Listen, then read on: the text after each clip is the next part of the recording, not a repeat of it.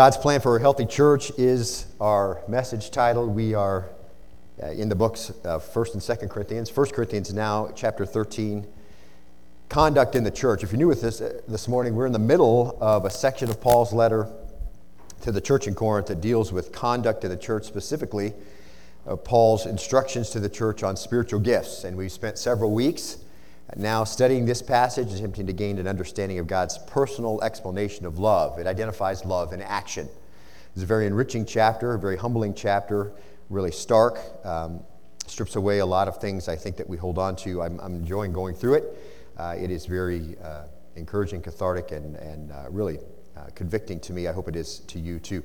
As we saw last week, we're really trying to capture, as we have as human culture, we've tried to capture in love song and in writing and poem the essence of love. Every era has had its writer, has had its love song, has had its poem. I gave you Billboard's top 50, just an excerpt of Billboard's top 50 love songs of all time last time. Most of them we saw focused on emotion or the some type of fixture, an ideal, if you will. Listen, if you would, to Shakespeare's attempt in Sonnet 116. I think that you'll find perhaps he captures a little closer to the essence of what the scripture has to say. He says this: "Let me not to the marriage of true minds admit impediments. Love is not love which alters when in alteration finds, or bends with the remover to remove. Oh no, it's an ever fixed mark that looks on tempests and is never shaken. It's the star to every wandering bark, whose worth is unknown although his height be taken. Love's not time's fool, though rosy lips and cheeks within its bending sickles come. Love alters not with his brief hours and weeks, but bears out even to the edge of doom. If this be error and upon me proved, I never writ nor any man ever loved." He does a pretty good job, I think, of, albeit in his mind, he's probably describing his ideal of love, placing some fixed mark where love is found. Nobody reaches it, of course. But last week we worked through the first three chapters, through verses of chapter 13, very sobering, a filter, if you will, really pulling away everything that might seem important in the church and revealing the underlying requirement for all the things that are to go on, all the gifts that are to go on, all the work that's to go on.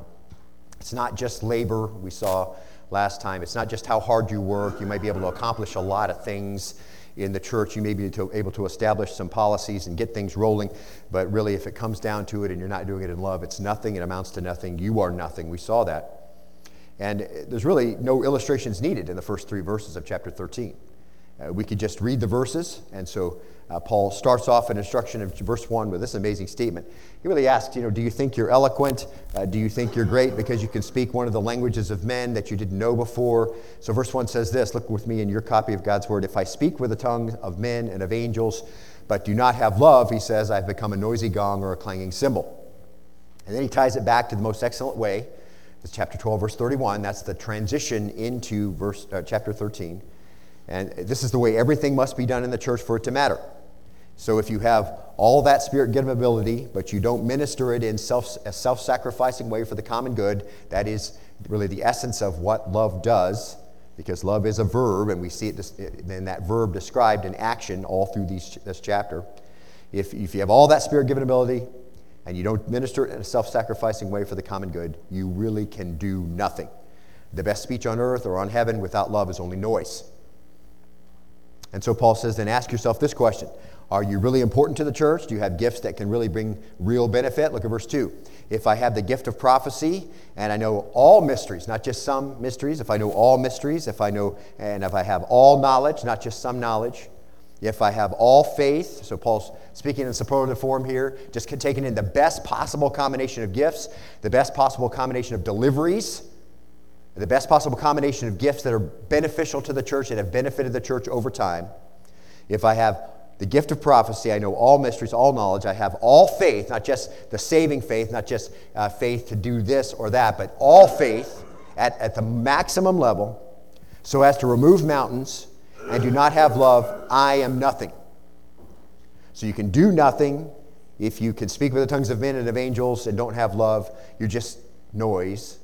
And you are nothing if you have the gift of prophecy, all mysteries, all knowledge are yours. If you have all faith to remove mountains, but you don't have love, you are nothing. And he ties that back to the most excellent way again, chapter 12, verse 31. the way everything has to be done in the church for it to matter, if you have all the Spirit-given ability, and these are gifts that have been and have continued to be important to the church, but you don't minister them in a self-sacrificing way for the common good, you are nothing. So these wonderful gifts, in their fullest possible amount, used only for your own benefit, or to make you look good, or to make people think good of you, whatever it is. You can use your gifts for a whole bunch of different ways, for the evaluation of men, or whatever, or makes you feel better, or because somebody pressured you into doing it, and you're doing it, and they're not being done in a self-sacrificing way for the edifying of other members of the body of Christ, because that's how spiritual gifts are to work. Not only are they not very important, they are of, according to Paul, no value. In other words, the holder is nothing. That is, he is of no help to anyone. Then ask yourself this question again, because love is personified and you're the person of love, okay? Paul says, if I give all my possessions to feed the poor, if I surrender my body to be burned, that's verse 3, but do not have love, then it profits me nothing. So, just imagine it then, beloved. If in one comprehensive move you could sell all that you have and give it away to benefit the less fortunate, whatever that may be, whoever that may be, okay? In one moment you could pay the ultimate sacrifice of your life for whatever cause there may be to give it. Not just a living sacrifice, but martyrdom. You give yourself away and you give your life away. And then he ties it back again to the most excellent way, the way everything has to be done in the church for it to matter.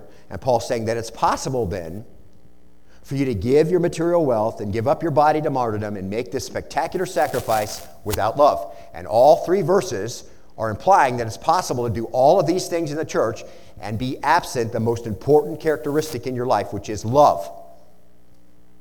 And we can see that just kind of strips away all of this pretense, doesn't it? Paul's saying it's possible to give your material wealth, give up your body to martyrdom, to make a spectacular sacrifice, and if you do it apart from love, you will have nothing to show for your generosity. So you can do nothing, you are nothing, and you have nothing to show. These wonderful gifts, in their fullest possible amount, used only for your own benefit. Switch to this mic right here, Jay.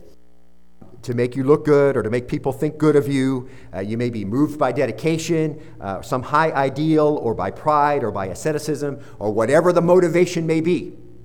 You can have all these things going, see? But if the things are not done for the edification of other members of the body of Christ, not only are they not very important, they are of no value, and the giver gets no credit. So this is the way things are done. So Paul just kind of sets up this ideal, strips away all this pretense, whatever might be going on in the church, whoever might look like they're really important, whoever might have important jobs, whoever might do something that looks pretty significant, whatever it is. So you can just kind of take everybody and put them in because it's in the most greatest possible way that it can be done.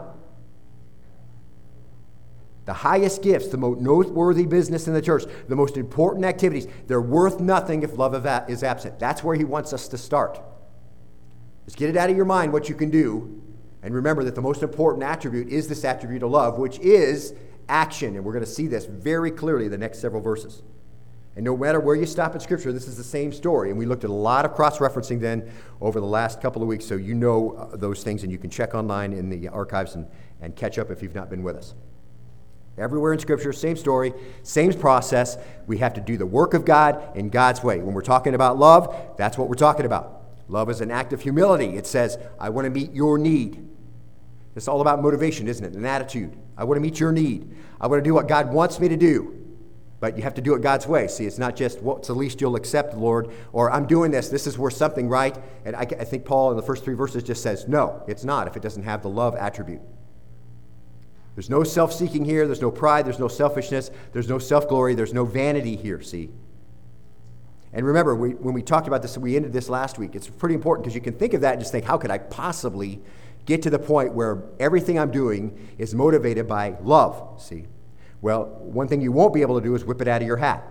Okay, you're not going to be able to turn around, in an instant. You can't be, self-centered and prideful and caustic and backbiting and gossipy and all of that stuff. And then you go home and you read your inspirational calendar one day and just decide, okay, now I'm going to love and everything I'm going to do is going to be out of love. It doesn't work like that, see?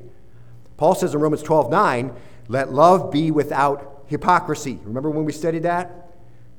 Abhor what's evil, cling to what's good. If you're going to love with sincerity, then it's going to take precedence over everything else, see?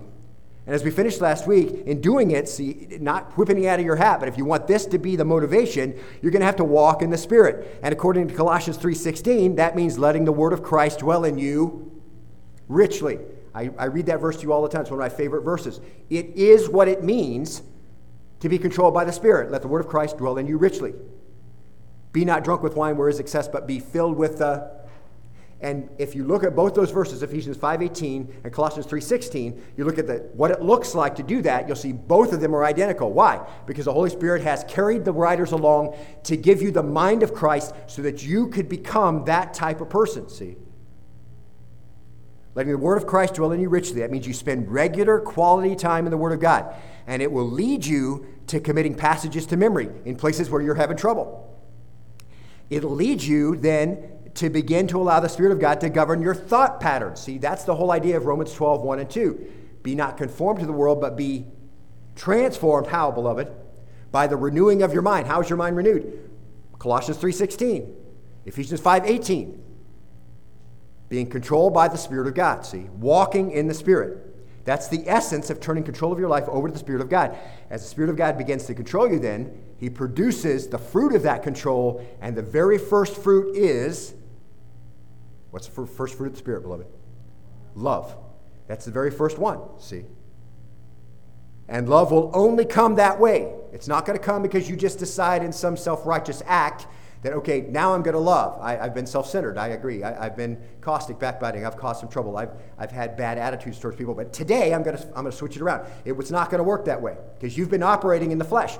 And the first 3 verses of chapter 13 say it's possible for you to appear spiritual by using what appear to be spiritual gifts in the flesh, and you're accomplishing nothing, you are nothing, and it means nothing. See?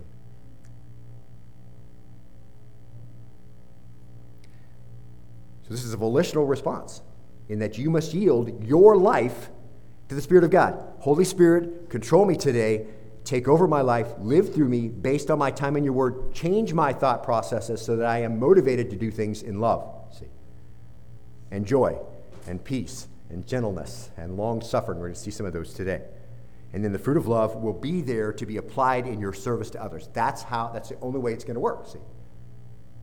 So Paul strips away all this pretense and says, listen, no matter what you've accomplished or what you can accomplish or how important it may look, what you do, remember that if love's absent, it's nothing, you're nothing, it accomplishes nothing.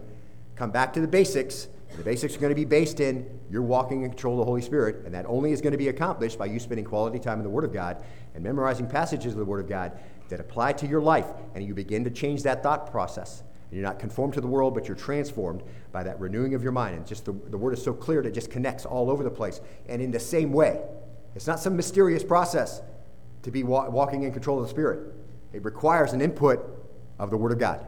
And as you compare your life to the holy standard, and you're able to worship the Lord and what He's accomplished, and you're able to see the things that you need to do, and you're praying constantly as you're reading the Word, Lord, help me to do that today. I'm not doing that very well. Lord, thank you for accomplishing that in my life and in the world and doing what you did and how that made a way for me and all the things that we did and we said today while we were worshiping. That all becomes part of your praise and your confession and your repentance, and that's this washing that goes on through the Word. It begins to change our thought processes, and we begin to do things in a motivation of love. And then Paul's going to show us what it looks like to do things motivated by love. See? Now, Paul has shown that even the highest gifts are worth nothing if love's absent. Now he looks at the situation where love is present. So look, if you would, then, to 1 Corinthians chapter 13, verse 7, or verse 4, rather. Look at verse 4, and we'll go from there. Paul says this: love is patient. Love is kind and is not jealous. Love does not brag and is not arrogant. Verse 5, does not act unbecomingly. It does not seek its own, is not provoked, does not take into account a wrong suffered. Verse 6, does not rejoice in unrighteousness, but rejoices with the truth. Verse 7, bears all things, believes all things, hopes all things, endures all things. If you want to look at what love looks like when it's present in your life, this is what it looks like. So that's Paul's second emphasis. He's already shown you what it looks like if it's absent. It's nothing, you're nothing, and accomplishes nothing. Now he wants to show you what it looks like when it's present. Self-sacrificing love is the subject of a number of verbs. And let's start with the first 2 affirmations. There's 2 here that are really the core. Now, beloved, as I go through, just kind of as a pause, put that on pause. As I go through this, remember, And I remind you this from time to time. But my desire is not for you to come here and feast on the Word of God and this be your only meal in the whole week, okay? My desire really is for you to be in the Word of God every day, and I think I made that clear just earlier. That's the way you're going to be able to function correctly in the church. And we provide a Bible reading calendar out there, a trifold that you can take and be in the Word every single day, and I encourage you to do that. But I want you to feed yourself, and then when we come, we do this together, what we've been doing all through the week. That's our goal. That's what we want to accomplish. So I don't know how you connect with that and how you're hooking up with that and how you don't know how I'm hooking up with that, but that's what we want to do as a church. That's the way our minds are going to be the same. And we'll have unity and understand what the Holy Spirit wants us to do and begin to function in that way. So let me encourage you then to be in the Word, okay? And then, as you're in the Word each week, you're going to come here not starving, but ready to share, to fellowship, and to encourage, and to affirm, and all those kinds of things. You're ready to be taught, and not at the point where you just have to gorge yourself in order to even feel partially satisfied, but you're like, okay, let's get back into the Word today, just like we did this week, okay? So as I read this, I pray this is not the first time you've been in the Word this week, but be in the Word every single day, all right?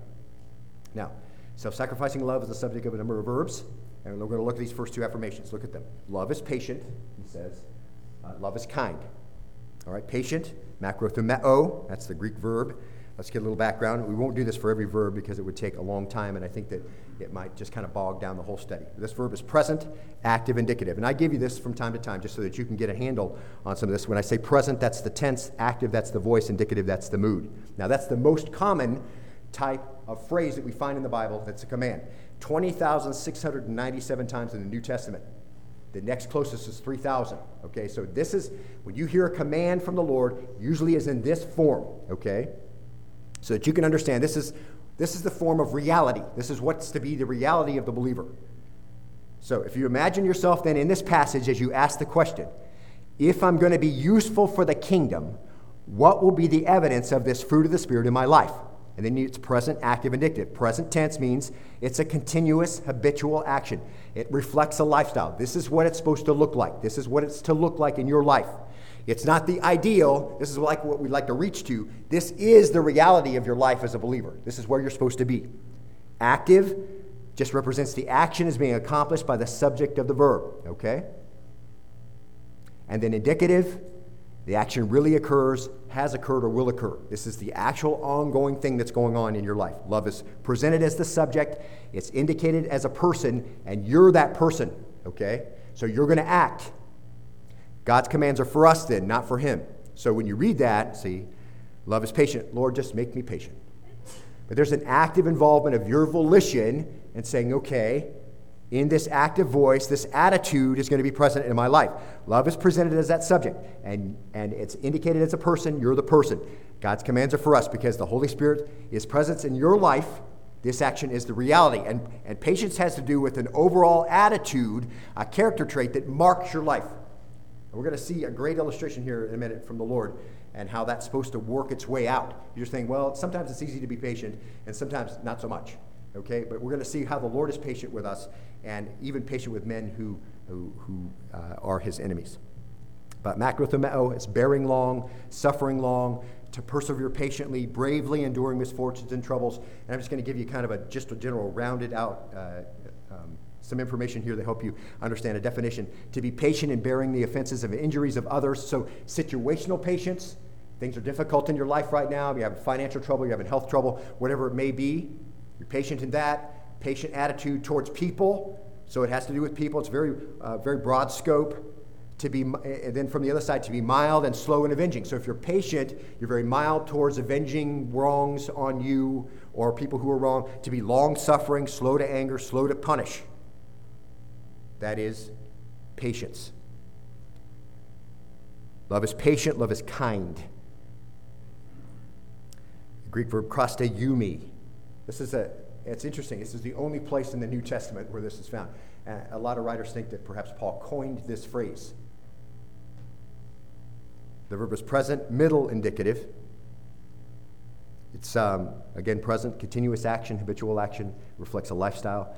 The middle voice, just the subject initiates acts of kindness and goodness. Whereas the first one was an attitude, so it is the reality of your life, patience. Here you're initiating acts of kindness and goodness. And the indicative mood, this actually is the action that really occurs. This is the reality of your life. Continually initiating acts of kindness or goodness. Again, love is presented as a subject. It indicates a person, and you're that person. And then we see what it looks like. It's kind. And God's commands are for us and not for him. And because the Holy Spirit is present in your life, the action is the reality of your life. And kind of it has to do with regularly occurring actions that you do. It's the reality of your day or your week or regularly occurring deeds in your life. Deeds that are good in the sense of what is upright and righteous. Deeds that are beneficial to someone. Deeds that meet the needs of others. Deeds that bless others. This is the idea of love being patient, doing acts of patience, which this is the attitude that's in your own heart. And love that is doing acts of kindness, which is a regular occurring act. Deeds that are good, deeds that are upright, deeds that are beneficial, deeds that meet the needs and bless other people. This is what love looks like. You want to know if you're functioning in love? Well, are these two things present in your life? Because if they are, then you're functioning in love. And now we know for 1 John 4:10, we've read this a few times, but I want to use this and kind of to make a transition into this next section that gives us a great illustration. 1 John 4:10 says, "And this is love, not that we loved God, but that he loved us and sent his Son to be the propitiation, the satisfaction for our sins." Jesus was a satisfaction for our sins. This really sets us up for an illustration of love in action. Those that have confessed and believed have been reconciled to God through the death and resurrection of his Son. And that was no marginal task, beloved.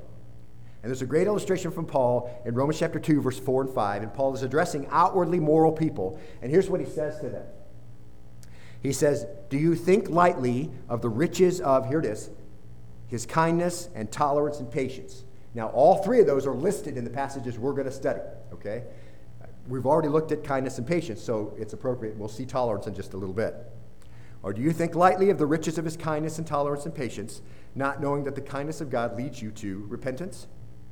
And there's a lot in this verse that's so important. We won't go into all of that because it uses some of the same words we're going to just look at to help kind of shore up our understanding of what it looks like to be kind and patient in real world. So verse 4 says that God's been kind to you, every one of you around the world.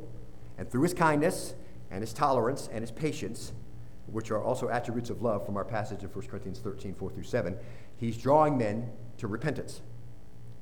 But if you look around, men are heading to judgment, aren't they? I mean, if you look around, God has shown kindness and tolerance and patience. But if you look around, people are heading still to judgment. Men are piling up this huge pile of guilt, or really a storehouse of guilt that's waiting for them in judgment. That's the implication of the verse. Men are not thankful. They're not deserving recipients of the actions of love that God is expressing here, are they? That's the point. They are heading to judgment, but God has been kind and tolerant and patient because he wishes them to come to repentance. So men are not thankful, they're not deserving recipients. So that gives us an idea that if we're functioning in love, it may be towards people who are not thankful.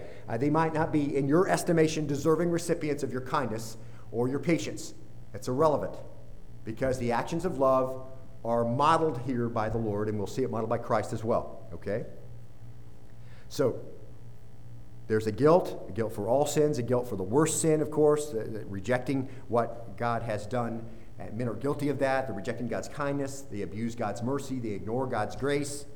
They spurn God's love. They mock God's kindness. Matthew Henry, a real commentator of old, very helpful in his thoughts on Scripture, said in every willful sin, there is a contempt for the goodness of God. Did you catch that? I think that's exactly right. In every willful sin, there's a contempt for the goodness of God. Whenever I sin, whenever you sin, we show a contempt for the kindness of God and the patience of God and the tolerance of God. And so Romans 2:4 says, "Do you think lightly of the riches of his kindness, tolerance, and patience?" It just means to despise or grossly underestimate the value of something, a failure to assess a true worth. And it's really a sad observation. God gives these actions of love, and people despise them, and people fail to understand how valuable God's riches are. And that word riches is just simply the wealth of God, which he shares with all men in these forms of love expressed to them. Okay? So catch this. Every person alive in the world today has personally experienced the riches of God, and they experience them in every breath they take. God gives them rain, he gives them food to eat, a fire to keep them warm, water to refresh their thirst, a blue sky, a warm sun, green grass, beautiful mountains, people to love, friends to have. You just keep naming it, okay? And then God gives these three actions of love, kindness, tolerance, and patience, and people think lightly of them, but they experience them every day. And the word kindness is in noun form, Christotes. Of course, it's speaking of God's attributes, but it's referring to the actions of the kind of a believer who could be effective in the kingdom. A kindness, an acts of kindness on a regular basis in the life. That's the action of the redeemed. This is what you're to manifest as a daily habitual action. This is what love looks like. This is love in action, kindness. Kindness in expressing itself in deeds, in a sense of what's upright and what's righteous and what's beneficial to someone on a regular basis. This is the reality of the believer's life. This is the one who can be effective for the kingdom. This is the most excellent way, from 1 Corinthians 12:31, see. And obviously by this example here in Romans 2, we see it harmonizes perfectly with our passage. We do this, then, acts of kindness, even to people who don't like us, people who don't apparently appreciate us, because that's God's example to us, see. Unthankful people, ungrateful people, we still express acts of kindness. That's what it's going to look like. Not acts of kindness to people who are kind to you, necessarily, but acts of kindness to people who don't necessarily like you, or don't agree with you, or you don't get along with that well, or you're not friends with, or whatever. That's what it looks like, see. And then the word tolerance, anoke, that's holding back. That's the idea. For some reason we're not advancing here, Jay, if you could get us, or Alex, if you could advance us. That'd be slide 9. That's holding back, the idea of God's withholding punishment. It represents a suspense of wrath, which must eventually be exercised unless the sinner accepts God's conditions. So there's a tolerance there, see, and there's a kindness there. And Paul uses this word in Ephesians chapter 4, verses 1 and 2. He says this, "Therefore, I, the prisoner of the Lord, implore you to walk in a manner worthy of the calling with which you have been called," verse 2, "with all humility and gentleness, with patience," here it is, showing what? Tolerance for one another. And what's the last two words? That's precisely what the Lord does for you. It is precisely what's implied by Paul as we get into 1 Corinthians 13 a little deeper. That's an attribute of love, tolerance.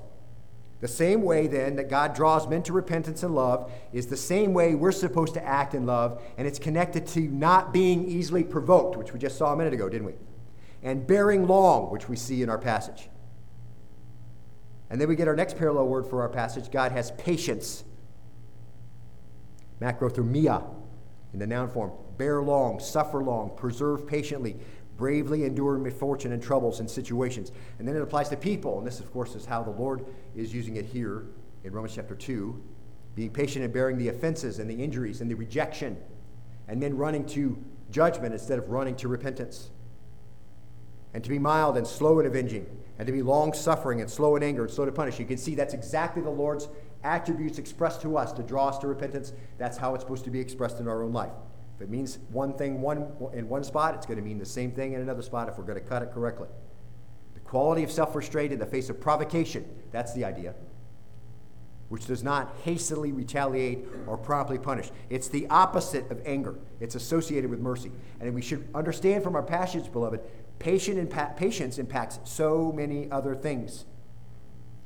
God's not willing that any should perish, and because he feels that way, he sent his son into the world to be abused and rejected by the men he's spoken to being, and even so, he's patient and tolerant and kind that men will come to repentance. And even though people reject God and they are his enemies, the examples of love from God to us, love in action, in this is love, not that we love God, but he loved us and sent his son to be the satisfaction. That's our base verse, remember? So what does it look like then when God loves us? It looks like this: kindness and tolerance and patience. It's the exact type of attribute that has to be clear in our own life if we're operating correctly inside the church. The kindness of God, which refers to the benefits that God gives, the tolerance of God, which is the judgment he does not give, and the patience of God, which refers to the duration of both of those. See? So, catch it. For long periods of time, God is kind, and long periods of time, God is tolerant. The Hebrew expression for this can be found in Nehemiah 9:17. He says, "You are a God of forgiveness, gracious and compassionate, slow to anger, abounding in loving kindness." And in Psalm 103, verse 8, the Lord is compassionate and gracious, slow to anger, abounding in loving kindness. God of forgiveness, God of compassion. As well as Joel 2:13. Now return to the Lord your God, for he is gracious and compassionate, slow to anger, abounding in loving kindness. See, this is the riches verse 4 speaks about in Romans chapter 2. It's not just kindness and tolerance and patience. It's kindness and tolerance and patience at their best. That's God's riches of all those things. And again, this is part of what we call common grace. It falls under the theological term of God's providence. This is how God works with men. In other words, God is good. He pours out his goodness. He withholds his judgment. And he does that for a long period of time. And because this marvelous example is to us, we can plug that into ministry then as the most excellent way. This is the example. What does it look like for love in action? What does it look like that not that we love God, but that he loved us and sent his son to be the satisfaction for our sin? What does the love look like? Patience and tolerance and kindness. That's what it looks like. Just a few more because these are so wonderful. Psalm 52:1. Why do you boast in evil, O mighty man? The loving kindness of God endures all day long. Why do you think, in other words, that you're getting away with evil for a long period of time? You're just boasting, well, God hasn't done anything to me, and I dare him to strike me dead like right now. Why do you boast like that? The loving kindness of God endures all day long. Listen, he's not provoked because you provoke him. He's not willing that any perish, but all come to the knowledge of repentance. And I hope this is opening up really kind of your perspective on the way the Lord deals with people. We come from all kinds of backgrounds. If we're from a legalistic background, we're thinking God's a big, he's up there with a big hammer just waiting for you to mess up so he can. That's not how God has set himself up. This is love. Not that we love God, but that he loved us and sent his son to be the satisfaction for our sin. And what does that love look like? Kindness and tolerance and patience. Because he's not willing for any to perish, but all to come to the knowledge of repentance. Psalm 119:68. You are good and do good. Teach me your statutes. In other words, he does acts of goodness or kindness, which is translated interchangeably. Teach me your statutes. Psalm 33:5. He loves righteousness and justice. The earth is full of the loving kindness of the Lord. Psalm 145:9. The Lord is good to all, and his mercies are over all his works. Isn't that a great perspective from the Lord? You want to know what it looks like? You want to know what it looks like to serve in the ministry with love in action? Let them give thanks to the Lord for his loving kindness and for his wonders to the sons of men. And just a footnote before we move on, and many of you already jumped here. Most people do not really see God as being good, do they? I mean, most people wonder how God could be so bad as to let certain things happen, right? I mean, if you witness about the Lord long enough, you inevitably hear this objection. Here it is. I can't believe a good and loving God, in a good and loving God that would let so many things that are evil happen and so much evil exist in the world. And every time people say that to you, they think they have you, right? I mean, they think you got you over a barrel. I mean, obviously there's evil in the world, and obviously you know what it is, so how could I possibly believe in a God who's supposed to be kind and good if there's so much evil in the world? And there are many great, reliable arguments that refute that false pretext. But here, as we understand this verse, I believe it's accurate, and I also think it's super effective to use this in witnessing, okay? Especially if you use the bad news, good news approach. Okay, I realize there's lots of great arguments for the existence of evil in the world. But I would just say if you just use this verse, I think it's accurate and informative to note, and I think it brings people to the point where they can be convicted. The goodness of God, catch this, mark this, is most clearly seen when a man commits a sin and isn't judged on the spot. Okay? I mean, you can take and get kind of caught up with all the evil in the world and think you've got somebody over a barrel, a Christian over a barrel, because, you can't explain why there could be a good, kind, loving God, and we can't. But I just say, if we're just looking at this verse, I think you could easily say, the goodness of God is most clearly seen when a man commits a sin and isn't judged on the spot. God had every reason at the fall to wipe out the human race, and he has the same reason now. And it's only his kindness and his tolerance and his patience that allow us to take another breath. And not to belabor the point too much, but it's illustrative of what love in action looks like and why it's the imperative ingredient in church ministry, because it's how the Lord deals with the world. See, he was patient and good to the people of Noah's time, wasn't he? He waited 120 years before he flooded the world, while Noah built the ark and preached repentance. And God was good to Israel, and he was patient to them, wasn't he? And he was so patient with Judah and Israel, he waited almost 800 years before he took them into captivity.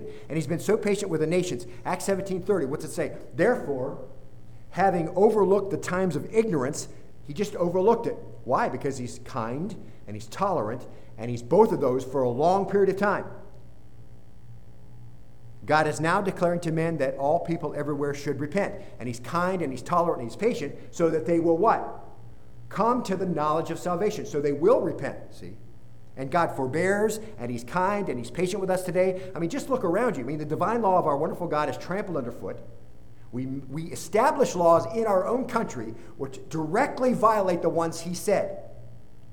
And people stand up and say, like Hillary Clinton, this is what we should do, even though it directly violates God's law. And she's not struck dead on the spot, see? Because God is kind, and he's tolerant, and he's patient, and he doesn't call us into account right when we say it. And all of us should say, amen, Lord, thank you that you didn't.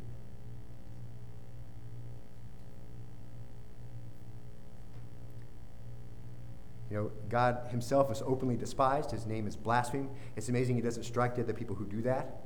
And when you hear someone blaspheme the name of God and take another breath, that's the goodness of God, see? That's the reality. And there's great arguments for the existence of evil. Let's be honest. The Lord is tolerant, and he's kind, and he's both of those things for a long period of time.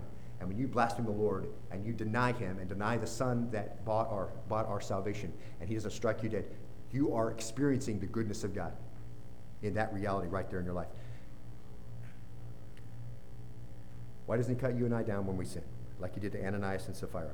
Why does the earth open up and swallow us like Dathan and Abiram? I mean, we've got some examples of what it looks like to be immediately judged for sin, don't we? I mean, he certainly has the right to do it, but he doesn't. And what about apostate Christendom, about liberal religion that endorses every form of evil and does things against what the scriptures say to do, and they do it in his name, no less? Why does he let that go on? See? It's because he is kind and tolerant and patient, and that the kindness of God, that's the good deeds, the acts done on the behalf of men, okay, lead you to repentance. And if you've ever thought, listen, beloved, just kind of take this and let this perk a little bit. If you've ever thought for a moment that God is unjust, it just reveals how easy it is to learn to exploit the goodness of God, okay? If you've ever thought for a second that God's unjust, just realize that just proves how easy it is to exploit the goodness of God in your own mind. Luke 6:35 says this, but love your enemies and do good and lend, expecting nothing in return, and your reward will be great. This is Jesus talking. Love your enemies. So do acts of kindness, acts of patience, everything that we've already seen, self-sacrificing acts. Just in case you were unclear about who this was supposed to be directed to, maybe just people who like us, maybe just people we get along with, maybe just, those who are in our immediate circle of friends or whatever. No. And I think as we look at Romans 2:4, and as we look at Luke 6:35 and 36, we can see that that's not the case. Do good, lend, that's acts of self-sacrifice. You're doing good on their part. That's love in action. Expect nothing in return. That's an attitude, right? That's a patient attitude, isn't it? A long-suffering, tolerant attitude, isn't it? You don't expect anything in return, even though you probably deserve something in return. You just don't expect it because you're patient. That's present, active, indicative. That's what your life is like. That's the reality of your life. Why? Because you are a believer, and this is how you act. And your reward will be great, and you'll be sons of the Most High, for he himself is kind to ungrateful and evil men. How do we know that? Well, we just looked at it in Romans chapter 2, didn't we? And it's all through the scriptures. God is kind to ungrateful and evil men. Be merciful just as your Father is merciful. God is long-suffering. He is kind. He is merciful even to ungrateful evil men. God is patient, 2 Peter 3:9 says. The Lord is not slow about his promise, as some count slowness. In other words, why hasn't he come back? Why hasn't he started this judgment thing? Why haven't we got busy and set everything right? Why is God slacking? He's not slow about his promise. His promises are going to come true, beloved. But he is what? Here it is again. Patient towards you, not wishing for any to perish, but all to come to repentance. He does it. He forbears. He's patient. Why? To draw men to repentance. That's what love looks like. This is love. Not that we love God, but that he loved us and gave his son as a satisfaction for our sins. What's love look like? Like this. What's the love look like that we're supposed to do? Love your enemies, do good and lend, expecting nothing in return, and your reward will be great. Be merciful because your Father in heaven is merciful, and he's kind to ungrateful and evil men. The providence of God extends over everybody, and he's good because he wants to draw people to repentance. That's what love looks like. Patience is the opposite of being short-tempered. Kindness Listen, patience is the opposite of being short-tempered. Try it in your family today, okay? Let's just start right there in your immediate circle. Patience is the opposite of being short-tempered. Kindness is the opposite of petty self-absorption, okay? Just taking care of your needs. You know, that's our famous phrase. Take care of yourself like we're not going to. But it's the opposite of that. See, kindness is the opposite of petty self-absorption, isn't it? Catch this. And because of its place here in Paul's emphasis, because these two characteristics of love and action, kindness and patience, reflect most clearly the way God deals with men, I think we could say love's innermost character is expressed positively in patience and kindness. And I think it would be safe to say, as we look at patience and kindness as the innermost character of love, it just kind of extends as a thread all the way through everything else we're going to read, okay? Patience and kindness in all of these other areas, okay? Now, beginning in the middle of verse 4, all the way through verse 6, Paul lists 8 actions love doesn't do, okay? Now let's look at those, just in the time that we have. And is not jealous. Why? Well, because it's patient and it's kind. And those are the characteristics of love that kind of flow through in a thread. And it doesn't brag. Why? Because it's patient and kind and tolerant. It's kind. And kindness doesn't brag, does it? Because it would make somebody else feel badly. We're going to look at those words in here in just a minute. And is not arrogant. Jealous is the Greek verb, from the Greek verb, zeluo. It's an earnest desiring for something. In a few places it's used in a positive way. So there's a good jealous. Let's look at a few of them and see if the jealousy you may have aligns with this. For I'm jealous for you with a godly jealousy, Paul says, for I betrothed you to one husband, so that to Christ I might present you as a pure virgin. So I gave you the gospel, you came to faith, you responded to it, and you were growing in that faith. But I'm afraid, Paul says, as the serpent deceived Eve by his craftiness, your minds will be led astray from the simplicity and purity of devotion to Christ. So there's a good jealousy. You have this Sunday school class or this somewhere where you teach, or you're involved in ministry to someone, you're mentoring some people. There's a good jealousy. What's the jealousy? It's that you're giving them this good instruction, and you're jealous that they will go off in a different direction. You don't want that to happen. You're jealous to present them as a pure bride. You want to see that happen. So you're invested in self-sacrifice on their behalf so that they are not moved away from the simplicity of the gospel. So that's a good jealousy. Okay? James chapter 4 and 5, James says that God is jealous. He says, do you not know that friendship with the world is hostility towards God? Therefore, whoever wishes to be a friend of the world makes himself an enemy of God. Verse 5, or do you think that the scripture speaks to no purpose? His jealousy desires the spirit which he has made to dwell in us. In other words, God is jealous for us to allow the spirit to function in us unquenched. Do you have that jealousy in your own heart? That you can function in such a way that the Holy Spirit is magnifying Christ through your life? Are you jealous for that in your life? Because that will lead you to the Word. It will lead you to be transformed in your mind. It will lead you to be walking in the ways we've talked about. That's a good jealousy, see? So there's some good examples. Nahum 1, 2 through 3. A jealous and avenging God is the Lord. The Lord is avenging and wrathful. The Lord takes vengeance on his adversaries, and he reserves wrath for his enemies. The Lord is slow to anger and great in power. So we have this long patience and tolerance, but we're not to misinterpret that as slothfulness, because the prophet goes on to say, the Lord will by no means leave the guilty unpunished. He is going to punish those who turn away from him. He is jealous for the worship of men. Why? Because he created you. You were made in your best purpose to honor and glorify the Lord with your life. And so the Lord is an avenging God. He's jealous because he will require that from everyone, see. But he's also long-suffering and patient, and he's waiting. And it has some bad connotations there, and the idea here, it means, displeased at the success of others, see. Like in Acts chapter 5, verses 17 through 18. But the high priest rose up along with all his associates. That's the sect of the Sadducees, and they were filled with jealousy. That's the jealousy Paul's talking about here in 1 Corinthians 13. And they laid hands on the apostles and put them in public jail. Romans 13 through 14, Paul says, let us behave properly as in the day, not in carousing and in drunkenness, not in sexual promiscuity and sensuality, not in strife and jealousy. Verse 14, but put on the Lord Jesus Christ and make no provision for the flesh in regards to its lust. It's considered a fleshly lust, strife and jealousy. See? It's bad. And that's the way Paul's describing it here, except for the illustrations we gave of good jealousy. Jealousy in general is described as bad.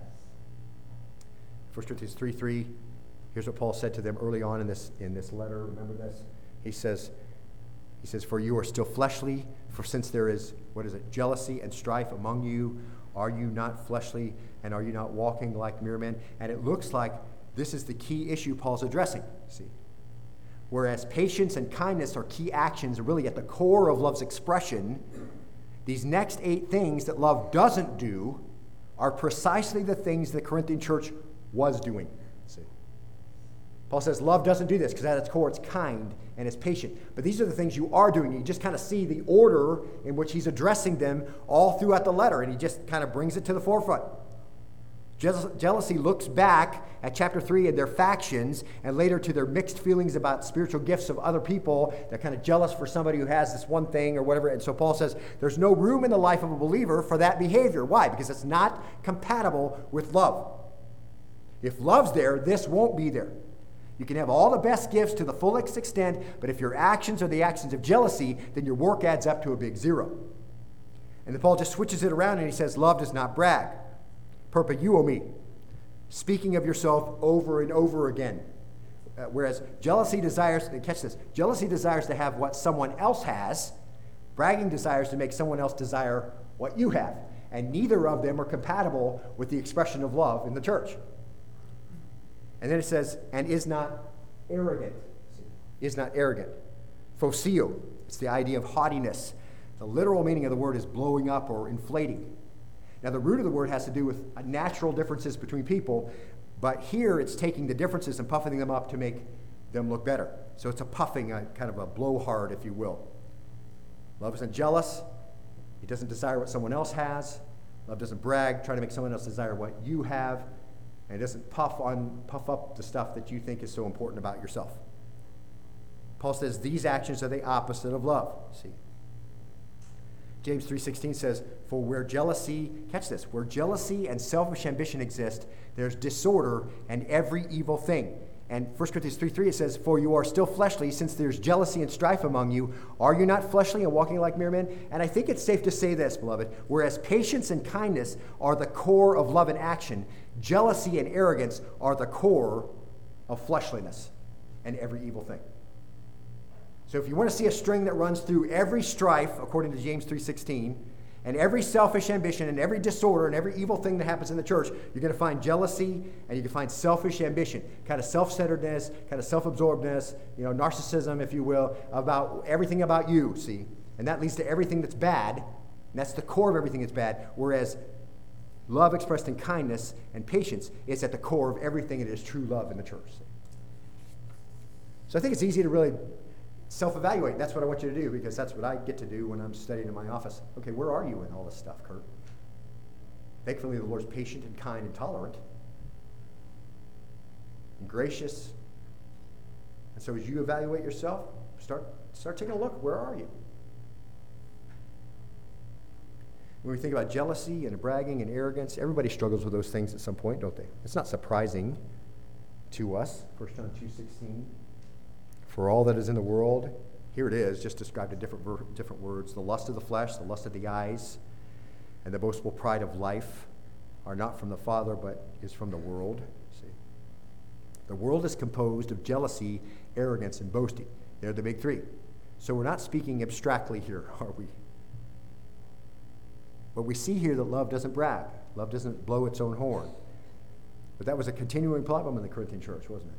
That somebody knew more, and somebody wants to do their own thing, and they've got their preferences, and they want them to happen. Nobody's following leadership. Everybody just wants to do what they want to do and do their own thing, right?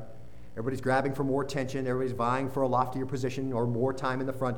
I mean, look quickly. Just go forward, and we're going to kind of close with this. 1 Corinthians 14:26. Just look forward in your Bible, if you would.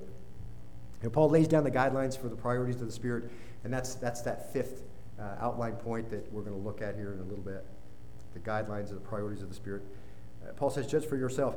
He says, what is the outcome then, brethren? When you assemble, each one has a psalm. That's verse 26. Each one has a psalm. Each has a teaching, has a revelation, has a tongue, has an interpretation. I mean, what in the world? And so they're coming together, okay?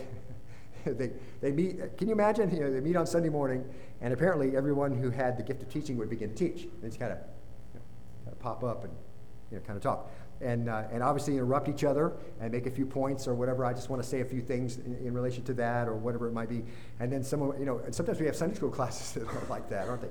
And it's a mess. That's not how it's supposed to be, okay? And so obviously they'd interrupt each other, and then someone would stand up and start speaking some kind of ecstatic speech, and then somebody over here, they're yelling out the interpretation they think or whatever, and then someone stands up and has a revelation, and someone has a word of faith to give to you, and then someone wants to make a big showing of some big gift. It sounds like some charismatic churches right now. And the unbeliever comes in, and he just walks in, and he says, what in the world is going on in here? Everybody wants attention, everybody wants the floor, everybody with a different idea of what should happen, doing their own thing. The unbeliever would come in and think they were insane, and he would be right. Paul says it doesn't matter if you can speak with every tongue, and with the authority of an angel. And it doesn't matter if you know everything there is to know spiritually, theologically, you have this epic faith in God's power. It doesn't matter if you give all your possessions to the offering and you die as a martyr. If you're not acting in patience, and if you're not making a habit of doing kind things, even to people who don't deserve it, or if you're jealous, or you're proud, or you're a bragger, all those other stuff mean nothing. It accomplishes nothing, and you are nothing. See, let's just put it right back in and backfill it. And I love, this is really objective. And maybe as we go through, you probably say with me and a lot of others in the room, sometimes I'm doing well on these things, and other times not so much, right? I mean, let's be real. Like we went through Romans chapter 12, I just told you, this is a checkup to see if the Holy Spirit's at work in your life. And hopefully you're not going to get an F. I mean, you're going to go through and say, okay, I'm doing okay, I'm not doing that great here, not fervently doing my ministry, taking ownership of it, kind of waiting for people to call me and kind of hanging back, nobody calls me, I won't do anything, whatever. Or fill it in, okay? And hopefully this is a checkup for you too. And remember, it's not an ideal we're shooting for. This is the reality of the life of a believer if he wants to be effective. Consistency is what we're after, see, and consistency will be a cumulative result of the process of sanctification. John 17:17, sanctify them in the truth. Your word is truth. And we get right back to the heart of the whole thing. Where's the source? Where's this going to come from? And that just means you spend regular quality time in the Word of God, see. And as you do that, you compare your life to the very objective list of the actions of love. This is what love does. Is this present in your life? No, then in that particular instance, you are functioning in the flesh. See? Yes, then you are functioning exactly where the Holy Spirit wants you to be. That's what it's supposed to look like in action in the church. And that will be a profitable action, beneficial to other believers because you're doing it in a self-sacrificing way for the benefit of the common good of the church. And that will lead you to begin to allow the Holy Spirit of God to govern your thought patterns. That is the essence of turning control of your life over to the Spirit of God. And the Spirit of God begins to control you and produces the fruit of that control. And the first fruit he produces is the fruit of love, and joy, and peace, and long-suffering, and gentleness, and goodness, and faith, and meekness, and self-control. And they begin to be visible in your life. And they begin to impact the other areas of your life. Self-control is a good one, isn't it? And maybe you've got a problem with self-control when nobody's around. You've got a secret sin or whatever. Or you have a problem getting on the phone and talking to somebody about somebody else. Listen, self-control will begin to control that. You'll begin to see you don't have that urge. And when you begin to think about that, you're thinking, no, that's not what the Lord wants me to do. And you start taking every thought captive. Your mind goes off in a certain way that it's been going on all along. And then the Holy Spirit's jumping in there because he's active in your life, because you're functioning in the Spirit. He's saying, no. That's not where you want to go. No, I don't want to go there. See? And then love will have at its core characteristics acts of patience and acts of kindness. That's what it's going to look like. And that's the only way consistency is going to come, beloved. When you consistently say, Holy Spirit, I yield myself and my pride and my arrogance and my boasting and my holding on to hurts and everything else we're going to look over in the next several weeks. And I choose, in the power of the Spirit, to love as Christ has loved me. Because this is love. Not that we love God, but that he loved us and sent his Son as a satisfaction for our sin. What's love look like? Love is patient. Love is kind. Love is tolerant. And that's what it looks like in the church. Not tolerant of sin, not tolerant of deviant behavior, none of that, see? But as we serve with one another, see? As we do the things we're supposed to do, we begin to see these things as we are effective in that work. We're going to see these things as the underlying motivations. It's a volitional response, and you must yield your life to the Spirit of God, and the fruit of love will be there to be applied in your service to others. Okay? I know we didn't get far in our lesson today. Particularly, we got far in the lesson, but not far in the chapter. But I think it's important to lay this groundwork and you kind of fill in an understanding doctrinally of where we need to be and why that's important and what's the example. It's not just my opinion of how that's supposed to work. You see these examples in the Scripture, so I think that was important today, and I hope it was beneficial to you. Let's bow in prayer. Lord, we thank you today for just a wonderful opportunity to be together. We're grateful that this is really a small picture of what heaven will be like, just a diverse body. It's worshiping together of one mind, finding a place to serve one another with the underlying motivation of love that looks like certain things that you've described for us in Scripture, certain actions that take precedence as we do the things we do. And it's not optional for us, some kind of ideal that only certain super Christians meet these qualifications, but this is what it looks like to be a believer. This is present, active, indicative in the life of those who call on the name of Christ for salvation and are called by your name. So, Lord, as we look at ourselves and we examine ourselves very carefully and very objectively, just speak to us by your Holy Spirit. Point out these issues, areas where we've struggled. Lord, help us first in our own families as we deal with our wives and our husbands and our children. Those are closest to us. To operate with these core ideas of patience and kindness. And Lord, as we move into the church ministry, love in action looks like patience, and love in action looks like kindness. And it isn't jealous, and it doesn't brag, it isn't puffed up. So, Father, I pray that you'll do your work here. That we desire to be a body that resembles as a reprint of your Son, Jesus Christ. And so, Lord, you can make us that way. Draw us to your word this week as we desire to be in it. And perhaps have not made time for it. Help us to set aside some time starting this week where we'll be in your word every day, feeding on your word, understanding what it says. What does it say? What does it mean by what it says? Now, how does that apply? And in that process, our minds are renewed. We begin to see victory over things that we haven't had victory over before, and consistency in areas where we haven't been consistent. Why? Because your Holy Spirit then is not quenched, but active. And that's the only way we can have success, by not quenching your Spirit, but allowing him to be active through the Word. And we pray all this in the name of your Son, Jesus. And humbly we ask for these things, because this is your will for us as a church. So we're praying along with your own will for us to be this way. And help it to be evident today and this week and this year. We pray this in the name of your Son, Jesus, and all God's people said, amen.